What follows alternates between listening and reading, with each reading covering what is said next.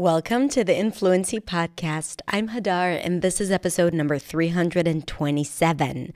And today we are going to talk about fast English.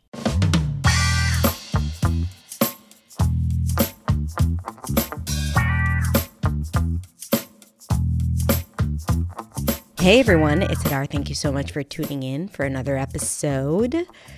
So a few weeks ago, I published an episode about why you need subtitles, and it got viral. A lot of people commented for all sorts of reasons, which was really cool and interesting.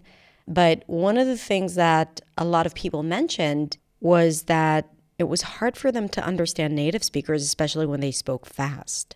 And by the way, if you want to check out that episode, it's episode number 311 on the podcast about why you still need subtitles. And yes, the fact that it feels like native speakers speak really, really fast is one of the reasons. There are two other reasons that I cover on that episode, so go check it out.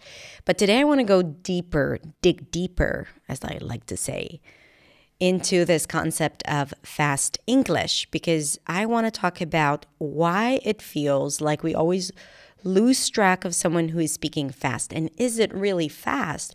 Or is it the fact that words are connected and reduced, which affects how we perceive the words? And I kind of gave you the answer. Well, yes, this is a big element of that. But also, some people do speak fast. So it's not just about understanding those reductions. It's also training our ears to listen differently. And this is what this episode is about. And I hope you're going to enjoy it. And if you do, don't forget to rate and review the podcast. And you can also reach out to me at hadar.accentsway on Instagram because I'm available there as well. All right, let's listen to today's episode.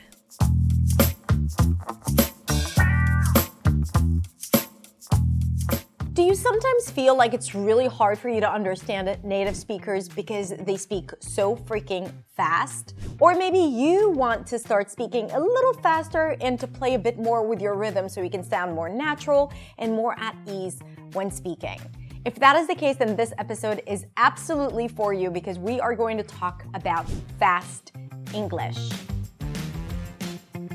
Not understanding native speakers because it feels like they speak fast is a challenge that a lot of non-native speakers experience. And I want to give you some tools to help you deal with that and along the way, level up your own fluency, pronunciation, and confidence. In this episode, I'm going to first talk about why it's so hard to understand native speakers when they speak fast. Then I'm going to give you some tips and exercises that you can do to help you develop that and improve and understand fast speakers better. And lastly, I'm going to share a quiz to see if you can actually understand fast English. And if not, then everything I'll be sharing today is going to be extremely helpful for you to improve that. If you're new to my channel, then hi, my name is Hadar, and I am here to help you speak English with clarity, confidence, and freedom. And all the things that I share with you here on my channel are things that I have learned on my own, and I am excited to share that with you so you can have an easier way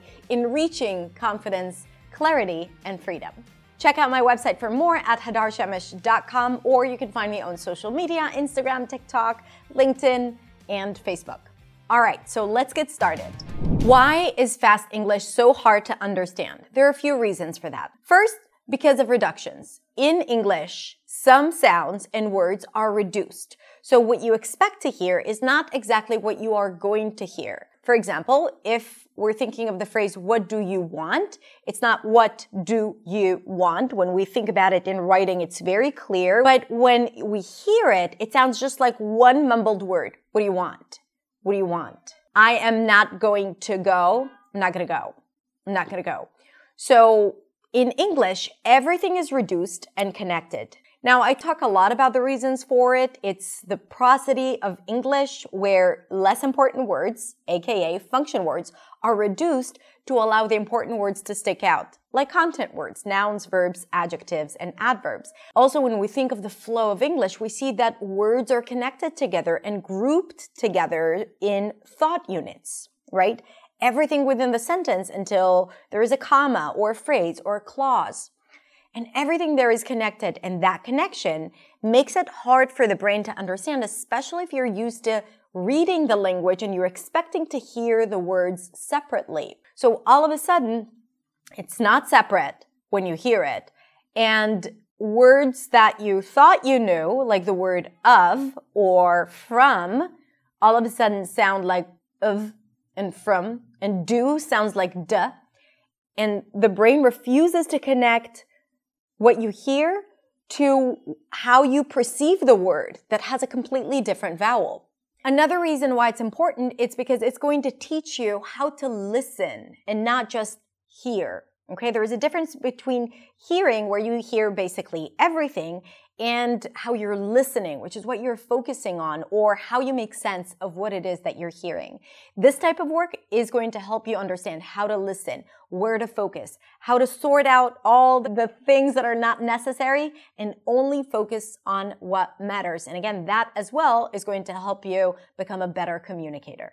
All right, so now you're probably saying to yourself, okay, Hadar, I want to improve my ability to understand fast English and fast speech and to understand native speakers better. What do I do? So to improve your ability to understand fast speech, here are a few things you can do. First, you need to expose yourself as much as possible to spoken English. So listen to audiobooks, listen to podcasts, listen to movies and TV without subtitles, with the script, without the script. It doesn't matter, but you need to start training your ears to listen as much as possible. I also recommend to listen to different speakers who speak in different dialects, because that's how real life is, and you have a lot of different speakers. They don't all sound like the standard. And the more you expose yourself, you increase your ability to understand all different people around you, with different native accents and with non-native accents. And remember, all of that turns you into a great communicator. The next thing, and I've spoken a lot about this, if you want to improve your listening, it really has to go through your mouth. So practicing your own pronunciation, practicing reductions yourself, learning prosody, which is intonation, rhythm, stress, all of that, the melody of the language, how we reduce words. When you learn and practice it yourself, your brain is much more likely to remember it, to understand it, and then for you to be able to hear it. Now, when you learn pronunciation and prosody, focus on reductions. Focus on the difference between the stressed words and the unstressed words. Sounds are important, but understanding how you structure an entire sentence, how everything is grouped together, how words are connected is critical for your ability to understand other speakers, and in particular, fast English. So now it's quiz time. I'm going to play an audio and you are going to try to figure out what they say. And then we're going to analyze together and break it down piece by piece. Okay, open up your ears and let's listen to the clip. I'm going there, I'm in their faces, I'm talking to them. Some of them may follow me or know me already, but now I'm sitting there talking about Holocaust education and they're relating to it. Okay, let's play it bit by bit. Okay, let's listen to the first chunk. I'm going there, I'm going there, I'm going there. What did she say? Let's play it again. I'm going there. I'm going there. Going there. Notice that the going is the stressed word, so it's higher in pitch, it's more emphasized. So when we listen to the key words and we allow our brain to fill in the gaps. Second chunk. I'm going there, I'm in their faces. In their faces. In their faces. In their faces. Right in front of them. They can't avoid her. That's what she means. I'm in their face. In their faces. In their faces. By the way, if you want, you can always slow down the speed of this video so it makes it easier for you to do this part of the process. I'm in their faces, I'm talking to them. Okay, what did she say here? Let's listen again. I'm talking to them, I'm talking to them. So here we have quite a serious reduction. I'm sure you can hear the word talking, and then again, your brain can start filling up the gaps, right? Talking to whom, right? Talking to them, talking to them. Talking, so the T of the two becomes like a D sound. Talking to them, talking to them. The word them that we expect to hear with a strong TH and then an S sound, also reduces. Talking to them. Some of them may follow me or know me already. What did she say here? Follow me or know me already. Follow me or know me already. Follow me or know me already. But see how everything is connected. Follow me or know me already. Follow me or know me already. The or is completely reduced. You can barely hear it. And you might think that she's saying a completely new word. Know me or. Know me or. Know me or. What's know me or?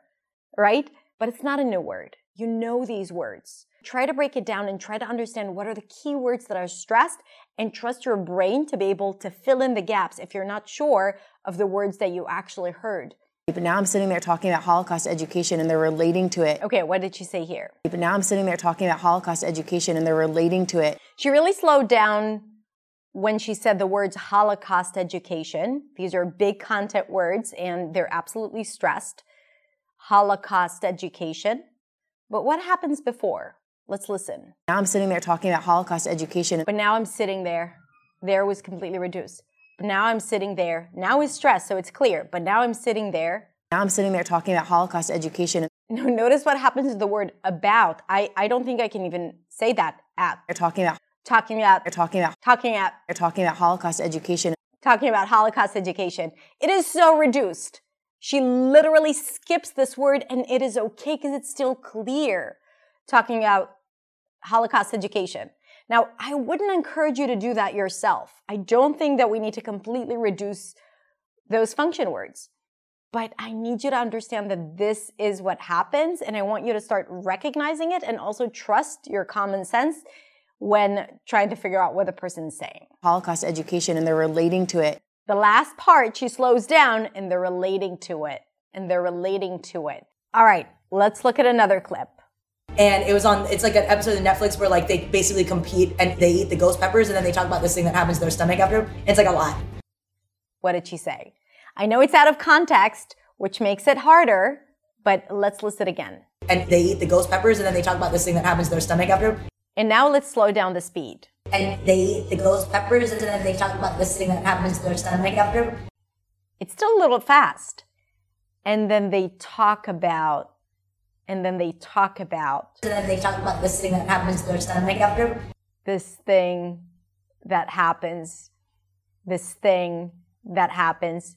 This thing that happens. This thing that happens. To their stomach after. To their stomach after.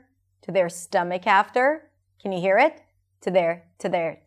That is absolutely reduced. To their stomach after. Because it is so reduced, no wonder it's hard to understand.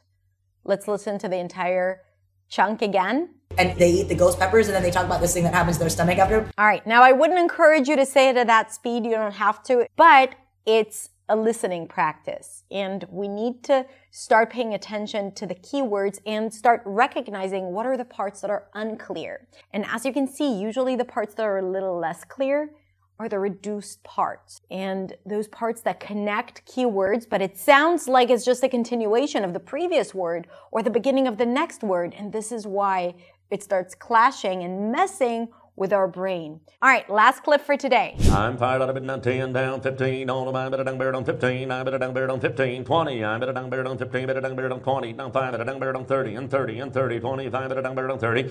I'm gonna give this to you as homework, okay? All right, that's it. So today we've learned what is fast English and why it is so hard to understand native speakers who speak fast. Then we learned why it's important to improve that. Then I gave you some tools and tips on how to improve that on your own. And finally, I shared a quiz where we tried to analyze fast English. So, how did you do? Let me know in the comments below. If you enjoyed this video, then I have a series of additional videos about prosody, intonation, listening, fast speech, and more that I think you are going to love. So check all the links in the description below this video. Thank you so much for being here. If you enjoyed this video, please hit like and subscribe if you haven't yet. And come check out my website because I have a lot of free stuff for you at hadarshemesh.com.